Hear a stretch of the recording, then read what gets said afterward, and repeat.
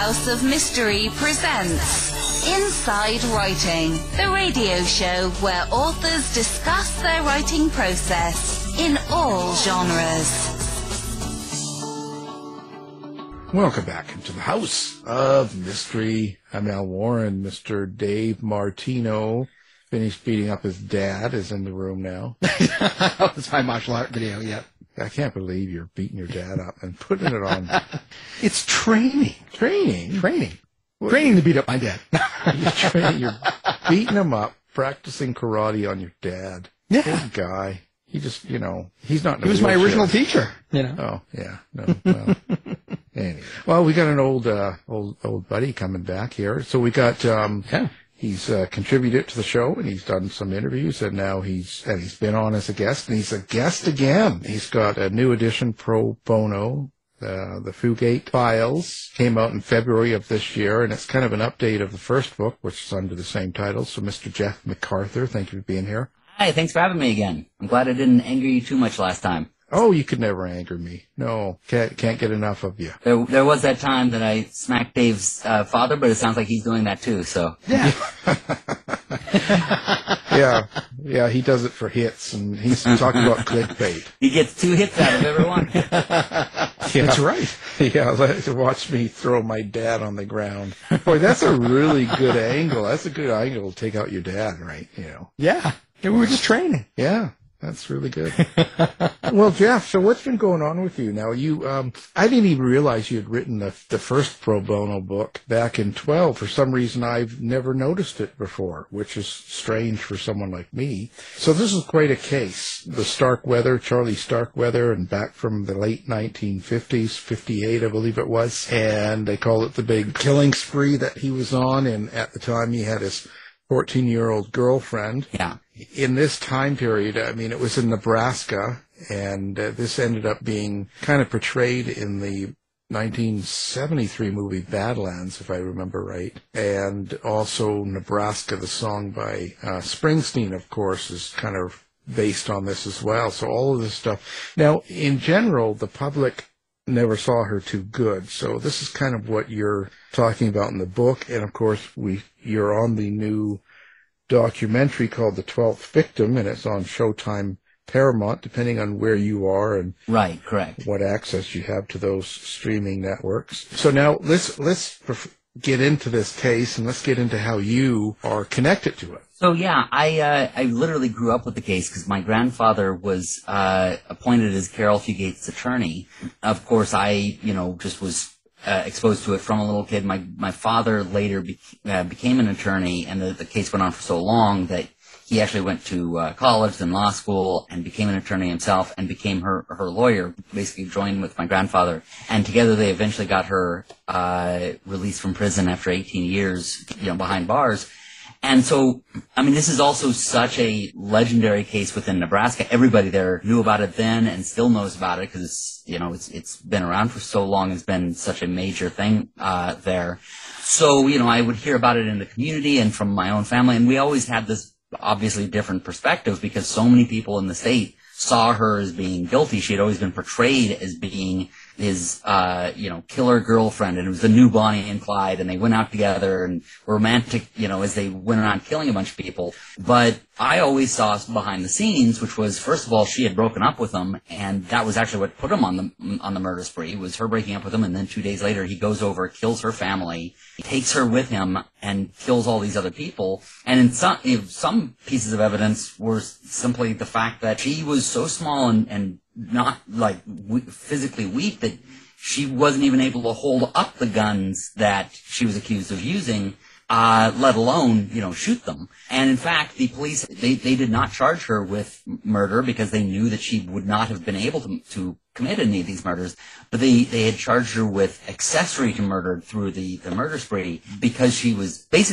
there. And because there were a few points when she could have maybe escaped if you really, Monday morning quarterback. And so because she didn't do what nobody else could do, because she didn't stop him and because she didn't escape until the end, she actually did escape at the end, and that's literally how they caught Charlie. They charged her with murder, or with accessory to murder.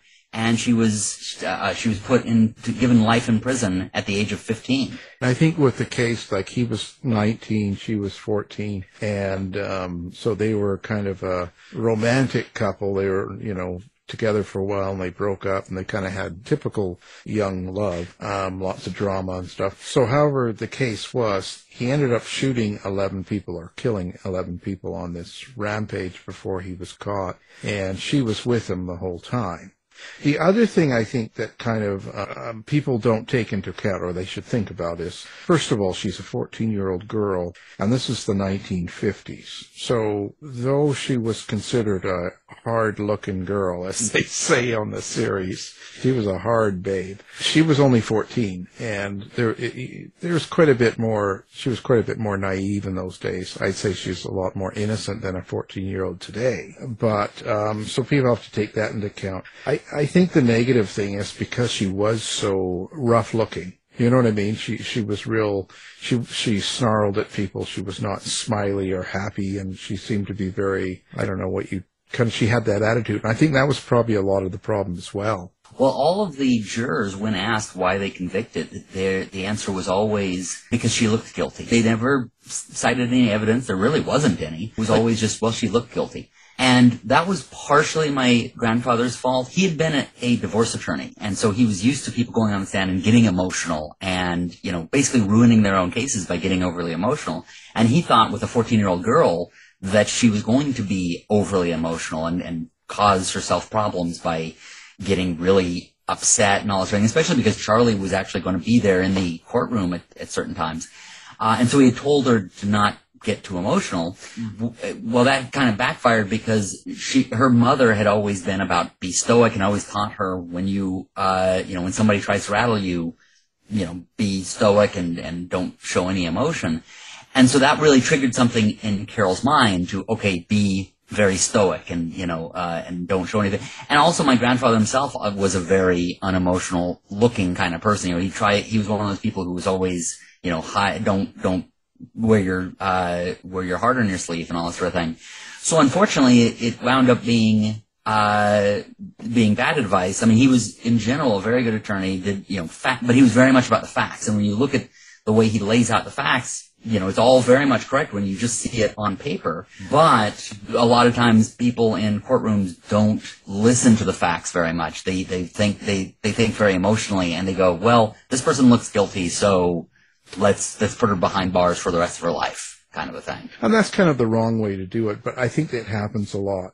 I think a lot of times when you come across a certain way, they just think of you that way then. And so she probably had to fight the uphill battle of trying to win over people, and she wasn't trying to do that. That wasn't going to work. So, and the other thing is too, like you mentioned, Bonnie and Clyde, and some of the other gangster couples that were made famous from what they had done, you would assume over 11 murders that she would at least know about them.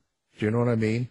Like if you and I are going out and we're on a driving through Nebraska into Wyoming and back again, and I'm shooting all these people and killing them, like 11 in total, you would think you would know or be aware of it. You know what I'm saying? So I think that's the other issue. Well, she knew, he shot the farmer literally right in front of her. I should qualify this one because that was always the tricky aspect. The very first murder he did was in December of the year before, and that it was a gas station attendant sort of outside of town and all this sort of thing. And several people went to the police and said, we think he did it. There was reason to know he had hung out at the gas station. Other people from the gas station had known about it. He used the money that was like the exact change from the gas station to buy something, and the person at a store said that and described it, and the police never followed it up. And Charlie even said to them later, if you had caught me then, none of this would have happened. And there was even a federal investigation of the police, of the Nebraska police, or the Lincoln police, Lancaster, because it's the county, because of that, because they had not followed that up. Now, in her case, again, it's, she didn't even know about it because she's a 14-year-old girl, not even watching the news, all that. But when she came home, he was there with a gun and told her that because her parents weren't there, he said, some friends of mine have them, and if you don't do everything I tell you, then I'm going to call them and they're going to kill them. Now, one might go, well, because he shot them in the house, well, why didn't she see the blood and all that sort of thing? He apparently had cleaned it up so well that the police didn't even find blood. So yeah, she was in the house where her mother, stepfather, and maybe half-sister had been killed. But again, yeah, even the police later on did not see any blood there. So she didn't see that. But then when he got her into a car and then drove out to the country, he went to this farm, and they got stuck in the farmer's yard. This was January, where it's so snowy and muddy and all that sort of thing. Their car got stuck, and so he went into the farmer, asked him to help him get it unstuck. So the farmer walked over to get some horses, and Charlie just lifted the gun right there and shot him right in front of Carol.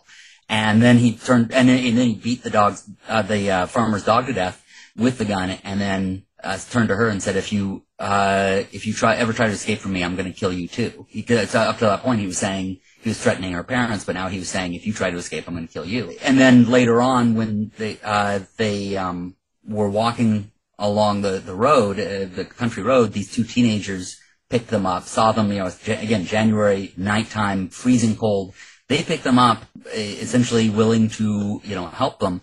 And that's when Charlie pulled the gun on them and said, "Okay, take me to the storm cellar." And they drove him over to the storm cellar, and he took them into the storm cellar, and Carol heard the gunshots. So she knew that he killed them as well. But I mean, it's a matter of her wanting to escape, but she's out in the middle of nowhere. I mean, you might as well be in the middle of the ocean when you're talking middle of the country in Nebraska, middle of the night, freezing cold outside. She really has nowhere to go. And essentially all the different places that they went, there really is no way to escape without him, throwing a knife at her or something. I mean, basically got back in the car, when he finally came back, got back in the car, they went into Lincoln and went into the home of this wealthy couple. Well, actually, they went into Lincoln and they did sleep in the car for a while. And there's one of those times where somebody could legitimately say, she should have tried to escape while Charlie was asleep. And that's fair enough, but try opening one of those doors from one of those cars from the 50s without the person next to you, waking up. And the test is, if you end up waking that person up, you're dead. It's not you're going to be punished or something like that. It's like you will be killed. And then they're inside of the house for a while. And then at that point, it was a husband, wife, and their maid. The husband was gone. He was ironically meeting with the governor at that time. The wife is there, Clara Ward, and essentially she basically keeps him calm. She knows who he is. She knows that by this point the news has gotten out. This guy's around, killing people. So she makes him sandwiches. And at one point, he allows her to go upstairs, and she's up there for something like 40 minutes or so, out of his sight, completely away from him. So here's a 40-some-year-old woman, or I think she was exactly 40-year-old woman, out of his sight for a long time, for the better part of an hour. There's a working telephone up there. There are windows. She could signal somebody. She could try to escape, but she doesn't. Does that mean she was, helping him? Of course not. He ended up killing her. But during that time that she could have escaped but didn't. But going by the logic that people have of, well, Carol was guilty because she didn't try to escape. Well, then they're saying that this other woman was guilty because she didn't try to either. But it's been proven over and over again. In fact, there was just a case yesterday. I forget what it was, but it was restated through this other case that a person doesn't have to have the gun on you the entire time for you to feel threatened, for you to feel like you can be killed. And so the very few moments that Carol was away from him for a little bit, where she technically could do something, again, if you Monday morning quarterback, everybody's the hero until they're in that situation. Technically, yeah, maybe she could have, but it's a matter of if you're wrong, he's going to kill you. And that is the way that the mindset works, is when somebody has threatened you, a lot of times people won't even try to take the time to escape because they're just too afraid. Well, speaking of mindset, those murders some of them at least, were especially brutal, especially to women. Did they ever find out if anything happened to him, if there was some abuse in his background, or if it was just that he was psychotic? He never did anything sexual abuse that has never been found out, but abuse in general. His parents were not exactly the most close care. I mean, for one thing, they were allowing him to date a 14-year-old and never pointing out that, hey, maybe this isn't the right exact right thing. He had also had certain types of trauma, like he was hit in the head with a 2x4 at one point, and not like buddy kind of thing, but like massively hit. He was pigeon-toed, bow-legged, and bright red hair. I mean, the way my dad described it is he's only ever seen two people with that bright red hair, him and Lucille Ball. So if you've ever seen color pictures of Lucille Ball, that's how bright a red hair he had. And so people constantly mocked him. And this is also during a period when a lot of the time teachers would not interfere with that sort of thing. Now you have maybe a little bit too much of the other side of Copland, but at that time, just basically the mental abuse was constant of people just always making fun of him. And Carol was kind of his escape from that. So when she broke it off with him, and he had also been evicted just before that as well. And so that kind of was what made him snap, was, his only lifeline was gone. So we don't know why he killed these people. Not really. And I mean, Carol, actually, for many years, I actually remember seeing her talking in several interviews. I mean, during the 80s when I was a teenager, I saw some interviews. They actually did the a current affair interview in my family basement, and people would ask her, and she'd go, I'd never fully known why he did. However, she did think back on the murders that she did see, and she did remember like something that the person would say that defied them. And if you ever see the TV movie Murder in the Heartland, which is based on this, you'll see every time that there's a murder, somebody says something that is a little bit hurtful. It's not even like they're, picking on him or anything. It's just they say something that sets him off. And because my father mentioned that to the producer, and so they put that into the script of every time that he kills somebody, they did some little bit of defiance. And the reason why it's particularly confusing is because there was one person who went up to them, and Charlie did, and spent a little bit of time with him, and was able to walk away, and Charlie didn't kill him. And that was where Carol was confused. She was like, if he killed everybody around us, why didn't he kill that guy? And because where it was between after he had killed the farmer and before the teenagers, he got the car stuck, or the way he got the car unstuck was somebody else just happened to be walking by, and Charlie, rather than shooting him, asked him to help him push out the car. They got the car pushed out, and then the guy continued on, and Charlie and Carol drove away. And then he got stuck again, and then that's when the teenagers found them. It's like, why didn't he kill that one guy? Well, he apparently barely said a word, whereas the others maybe had said something like, what was it? The one part after the rich people, after he killed the wealthy couple, because the father eventually came home and Charlie shot him. After he killed them, he got into their car and drove westward, went to Wyoming. And then he pulled over. He heard on the radio that they were looking for that particular car, so he got out and wanted to take the car of somebody who was parked along the side of the road. It was a traveling shoe salesman. And so he saw the guy sleeping in the car, and he went up, killed him, and tried to steal his car. Again, in Murder in the Heartland, the way they portray it is he goes up, and the guy wakes up, and Charlie says, I need your car, and the guy goes, no, and then he shoots him. That is probably more likely what happened, because had he just been asleep, Charlie might have, according to what Carol was saying, it's quite possible he might have just dragged the guy out and said, go away, but because the guy probably defied him. Now, Carol she was actually still in the other car at the moment, so she didn't really see everything, and that's actually when she saw the police. She saw a police car behind a milk truck that didn't see Charlie, but she could see them, and so she jumped out and ran to them. So she didn't see the entire interaction, but she guessed later that the guy probably woke up and told Charlie that he wasn't going to give him his car. But that's kind of the guess. But aside from that, it just seems that he was angry at the world and just wanted to kill everybody. Yeah, that's one of the strangest things, because if he wasn't having sex with the females that he was killing, and he was just killing people, it's weird that you would kill, let's say, that rich couple, the Wards, and then kill the maid. Right. She's just a working stiff. You know what I mean? She works for rich people. She's not got anything. And if he's not after her because she's a female or just killing women, for instance, I just find that's kind of weird how he killed certain people. It's hard to put together a pattern. Yeah, well, and he was especially harsh on the women. The way that he murdered them was more personal. I mean, the maid he stabbed multiple times. It's just that's the most horrific visual that of all of them. Oh, didn't he stab her in the vagina? Well, that's the teenager. Right? The maid he tied to the bed, and he stabbed her a whole bunch of times while she just screamed, and he tied and couldn't go anywhere. With the teenager, I wasn't sure whether how much I should describe that, because of how it's one of those things where certain shows you really can't even describe it because it gets censored or whatever. But I mean, yeah, he stabbed up her vagina so far that it went like halfway up her torso. It's just horrific the way that, the brutal and sort of almost personal way that he murdered each of the women as opposed to the men. The men he usually just shot. The women, it was like he was angry with them. I wonder if he had someone he was angry, like his mother or something.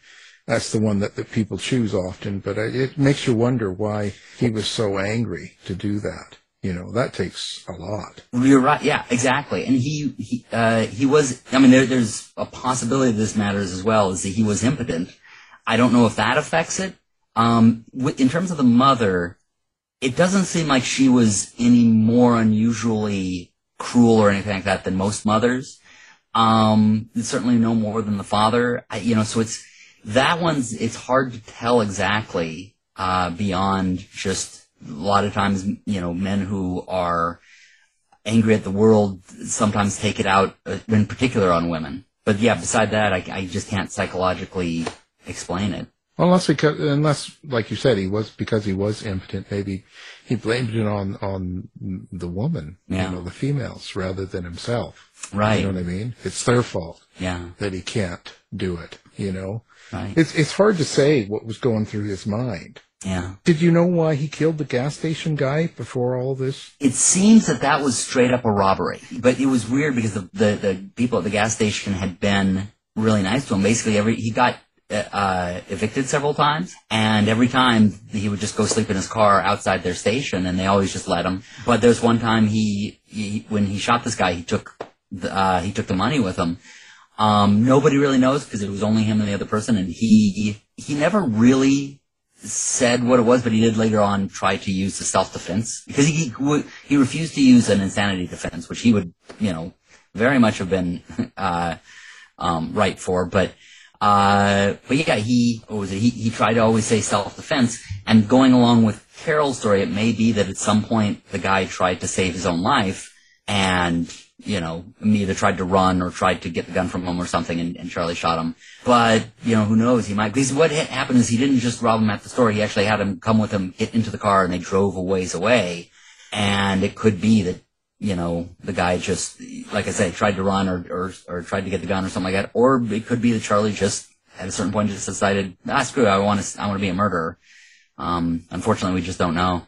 So, yeah, and one of the particular things that's important that kind of mentioned, in the documentary series is about how things weren't done that would be done today and the way they policed and as well as in the trial. Because we're talking the 50s, so it was quite a bit more.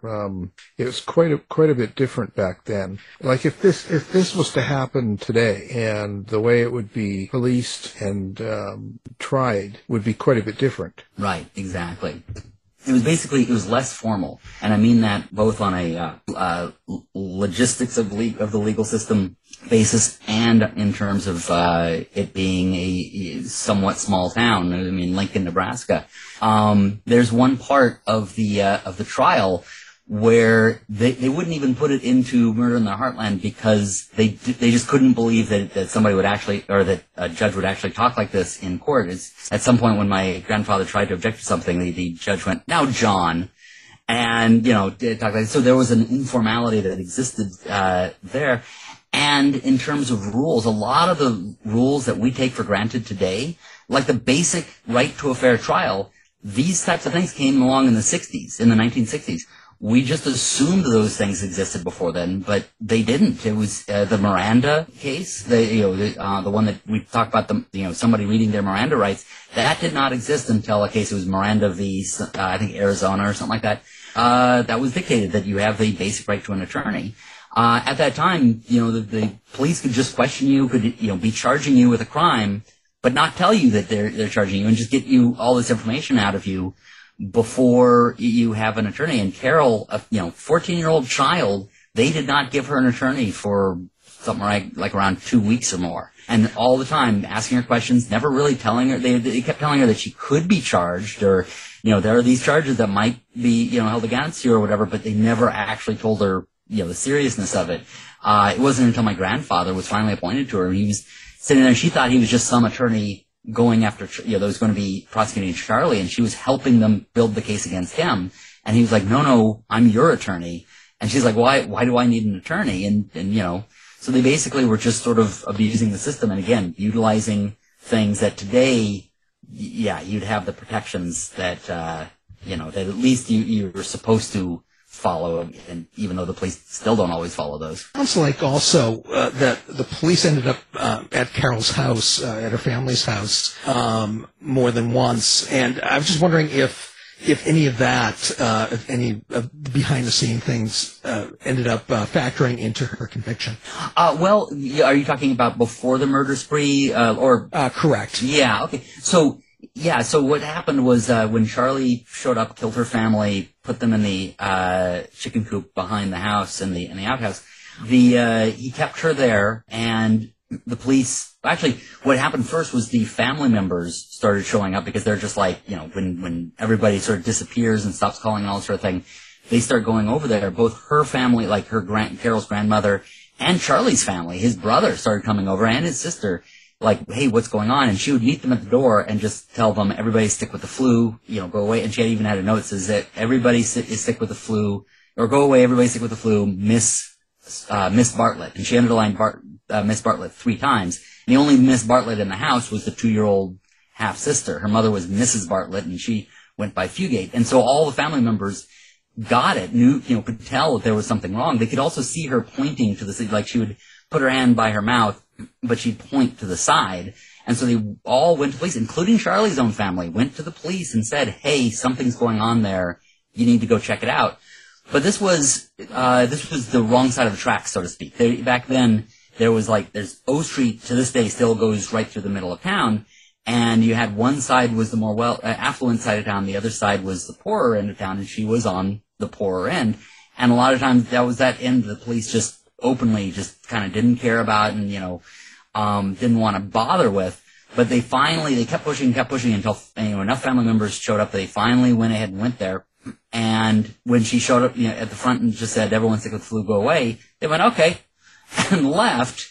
And they scolded the grandmother and said, that your kids don't want to see you, lady, stop interfering. And that was while Charlie and Carol were, there at the house, which again, everybody after that would have been saved if they had just done their job. But instead, they just kept telling everybody, you're crazy, you're crazy. Finally, Charlie's brother and Carol's brother-in-law broke into, basically when the grandmother left with the police, Charlie got spooked, and that's when he got Carol into the car and they drove away. After that, Charlie's brother and Carol's brother-in-law broke into the house, went around, and then they found the bodies in the chicken shed in the outhouse. And that's when they called the police and said, we found three bodies. Now will you come out?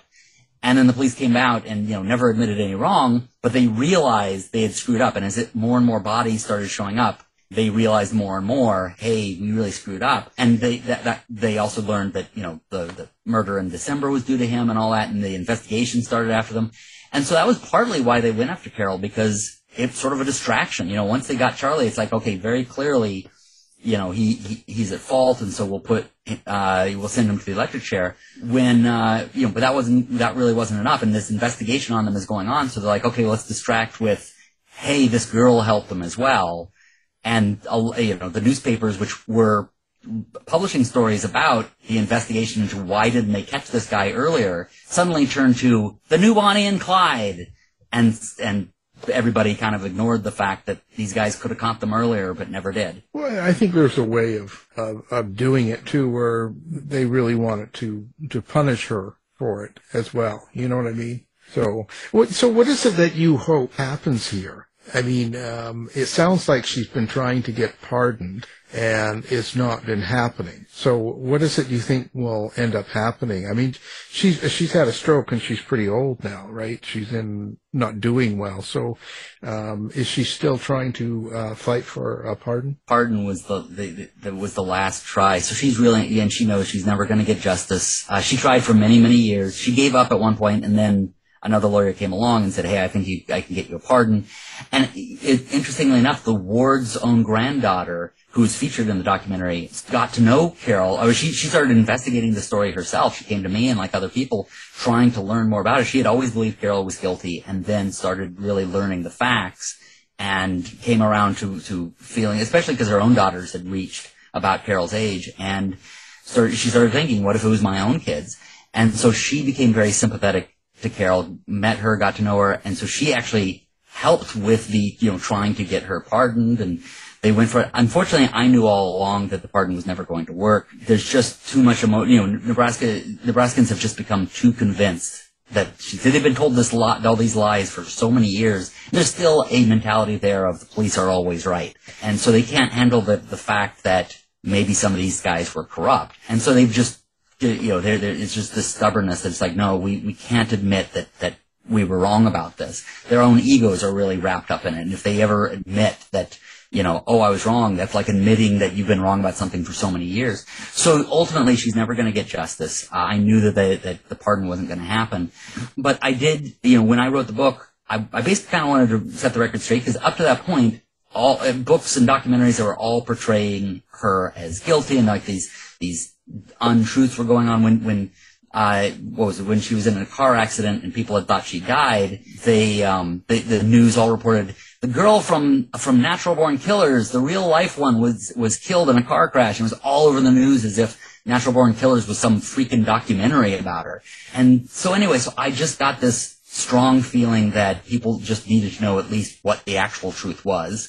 And that's why I published the first book initially. I did the second one because some people were fascinated with some of the details, and we still have all this documentation just sitting at my dad's place, including, notes from the trials, transcripts, evidence, and even death threat letters. We just have all this stuff. So I published that in the second book, the Fugate files, as you said. So yeah, so in many ways it's just kind of to keep the record, straight. But more than anything, what I think is the importance of this case, and I end pro bono with this, or the first book with this, is that this story really questions the very nature of guilt, of what is guilt. Because, if you look at it again from a Monday morning quarterbacking, from a logistical point of view, technically, yes, there are some things she could have done. There are also some things that Clara Ward could have done. Are we going to chastise these people, or are we going to consider people guilty for not having taken an action they could have? And if we are, or how much are we going to hold somebody responsible for not doing what could have been done? And then furthermore, how much are we going to attribute that to children? I think lessons like that are very important. I think that's what really this case is more. What was more important about this case than anything is that question that we all should ask: is what is the nature of guilt? What is the point at which we consider someone to be responsible, and what do we expect from people? And then how much do we attribute to children? And then we need to attribute that to all people, everywhere and anywhere. So that's what I would like to see happen more than anything, is for people to look at this case and attribute and use it as a lesson to make that question for themselves. Well, how did Carol reintegrate into society after prison? It must have been difficult. I assume she didn't stay in Nebraska. Yeah, no, she didn't. And in fact, that was unofficially part of the deal with the parole board, was as long as she didn't stay in Nebraska. And she said, yeah, I don't want to stay. So she moved to Michigan, I believe it is. It's in that area, Michigan, Ohio area. And basically, as she put it, I just want to be a basic little old housewife. And that's basically what she did. She didn't actually marry for a very long time. She didn't even want to date for sort of obvious reasons. And she just kind of lived her life. She wound up, she never had children of her own, but she babysat a lot. She became a nanny. She, took care of a lot of people. In her church, she would take care of the children. She just very much, and she became a nurse as well. So she very much became about taking care of people. And yeah, pretty much everybody who met her would just be like, this is not the kind of person you would see as a killer. And she never had any kind of, trouble with the law or whatever. And eventually, she did marry somebody who then, unfortunately, then died in a car accident a few years later. Yeah, when I saw that it's funny. It's just the typical way people react at, did she grab the steering wheel? Did she kill him? That's just the way people are, So, and you can imagine how frustrating that's been growing up with that, seeing what was behind the scenes, but growing up seeing people, because other people didn't know that I had this association with the case. So they would talk about it around me, having no idea that I knew that everything you were saying was BS. But just rumors just spread, and people want, when people say social media has caused, has caused rumors to be spread and all that, I'm like, no, rumors always existed. They just didn't do it publicly. And I grew up seeing it all the time. What do you think of the portrayals, but, in the sense of, the Martin Sheen movie and even the Oliver Stone movie and all of that, the portrayals of it is always, I think it really resonates as well. It settles in people's brains and they just think that's who this person is. Right. In fact, to me, it's sort of exemplary of how to do something and how not to do something. Because the way Terrence Malick did it, I think, is exemplary. Badlands. I mean, whatever one might think of that movie, what I think that he did that was very responsible was to not make it based on the story. He, in fact, well, first of all, he actually came to Nebraska to meet with the people involved, and he met with Carol while she was in prison, and said, I don't want to do this unless I have your permission. And he made it very clear with everybody that he wasn't going to do the actual true story. He just wanted to take inspiration from the original story to create something new and different that is his own. And when it was released, Warner Brothers made it a rule to all movie theaters, you cannot advertise this as a true story, even though people know that there's some, it's inspiration from this famous story. Do not say it was a true story. And they actually sued theaters that did try to say it's based on a true story. And yeah, Terrence didn't need to do any of that. I mean, he could have just done whatever and said, yeah, this is based on a true story. But he didn't, because he felt a responsibility to, truth versus fiction. He had something else he wanted to say, other statements he wanted to say, but he just wanted to draw from this. And even though he was only drawing from it, he still felt a responsibility to it. Compare that to Oliver Stone, who straight up just was like, yeah, this is a true story, even though he knew there was no truth to it. In fact, Badlands has closer ties to the truth than Natural Born Killers has nothing in common with it. But he still was willing to just go, oh yeah, this is from a true story, and gave people the impression that this is what it was like, which is so unbelievably irresponsible. I even got to be in a little group. I was at NYU, and he talked to this little group of like 12 people, and he was talking about Natural Born Killers. And so I was tempted to say something. I was like, no, won't. But he talked about about being a true story, but he also talked about how his cinematographer, who was a friend of his, turned to him a couple times and said, this is how much I love you, Oliver, that I'll work on a piece of crap like this movie for you. Well, yeah, it's crazy, but that's kind of what it is. So what are people, you've got a new version of the book out. So what's in the new version? What have you done to create the new book? So it's not a written story. Instead, it's just images of from the event itself. So like newspaper clippings, the trial transcript, or scenes, parts of this trial transcript, letters, notes that my grandfather wrote, even letters that or things that Carol had written. Like a couple times she wrote notes to Charlie because they were being kept in different cells. And like at first she's saying, Charlie, I don't want to see you. I mean, certain things from the documentary, like at one point they refer to her saying, Chuck, Chuck, Chuck, I don't want to see you. I don't want to see you, Carol. That letter is in there. Cause my father just kept all these things. He kept them in a box, or a few boxes, and they were always at, the law office.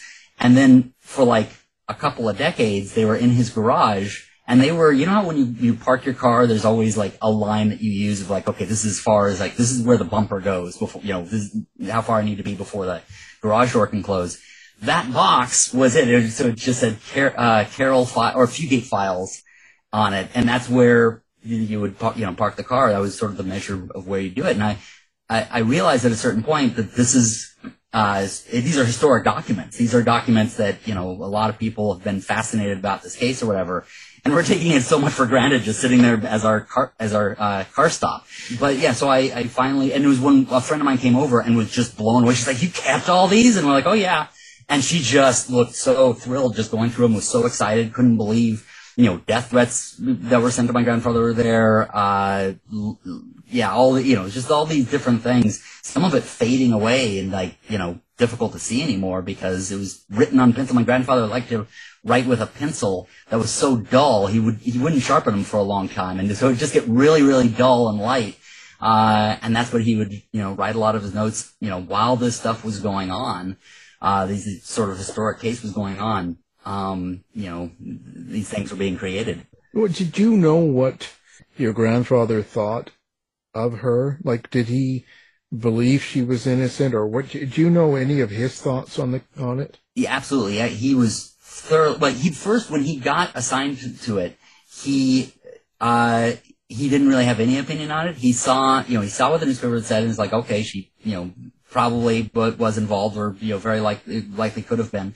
But he went on when he was not assigned, but when he was appointed as the attorney, he took it. A lot of other attorneys would not take it because they were afraid for their reputation.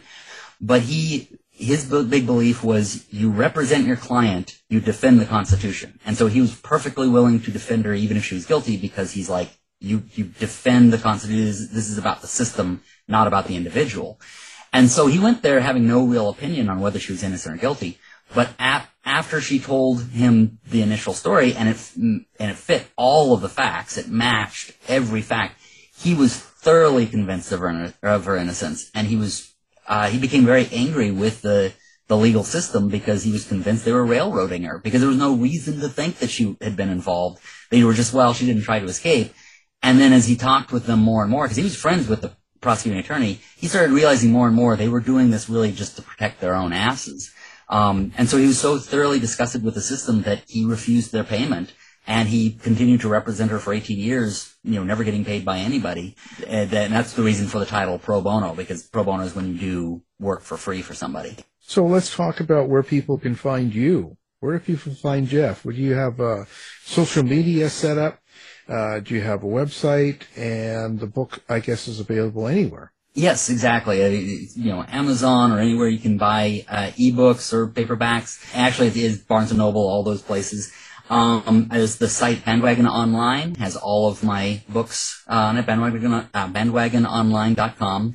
And then if you look up Jeff McArthur author on either Facebook or Instagram, now that my Facebook is fixed, I had a problem for a while. I'm not on Twitter. I might go back on there at some point, but it wasn't really doing any good for me, and I find that it has a lot of problems in general, but yeah, Instagram and Facebook, you can find Jeff McArthur author, and Bandwagon Online is where you find all my books. Well, of course, we're going to have that up there as well, so people can find you with one click, and then we're all set. So really appreciate you being on. And so what are you working on now? Anything different? Another book, or are you just going to promo this right now? Well, I'm right now just starting on one called The Entertainment Generation, which is a book basically about my generation. I've always hated the name Generation X, for multiple reasons. It's just it's poor naming, and really the last several generation names have just been really, really dumb in my opinion. And so I make the argument as to why we should be referred to as the entertainment generation, and also it'll be a book just basically about how our generation came about, with like our biggest influences, and in particular just how entertainment shaped who our generation in particular was, those of us who were born in the 60s and 70s. Well, there you go. Well, we appreciate you being on again and catching up, and thanks again. Of course, the book is called Pro Bono, and it's the Fugate Files. That's different than the first one, because you call it the Carol Fugate, didn't you? Yeah, defense. Oh, yeah, the 18-year defense of Caroline Fugate is the first one. Yeah. Well, perfect. Well, Jeff McArthur, thank you for being here. Thank you so much for having me, Alan. I always enjoy being here. Thanks, Jeff. You've been listening to the House of Mystery radio show. To find out more about our guests, hosts, or shows, go to www.houseofmystery.com. Show's over for now. Was it as good for you as it was for me? Yeah. Good night.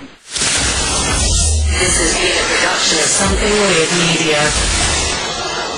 I'll be back.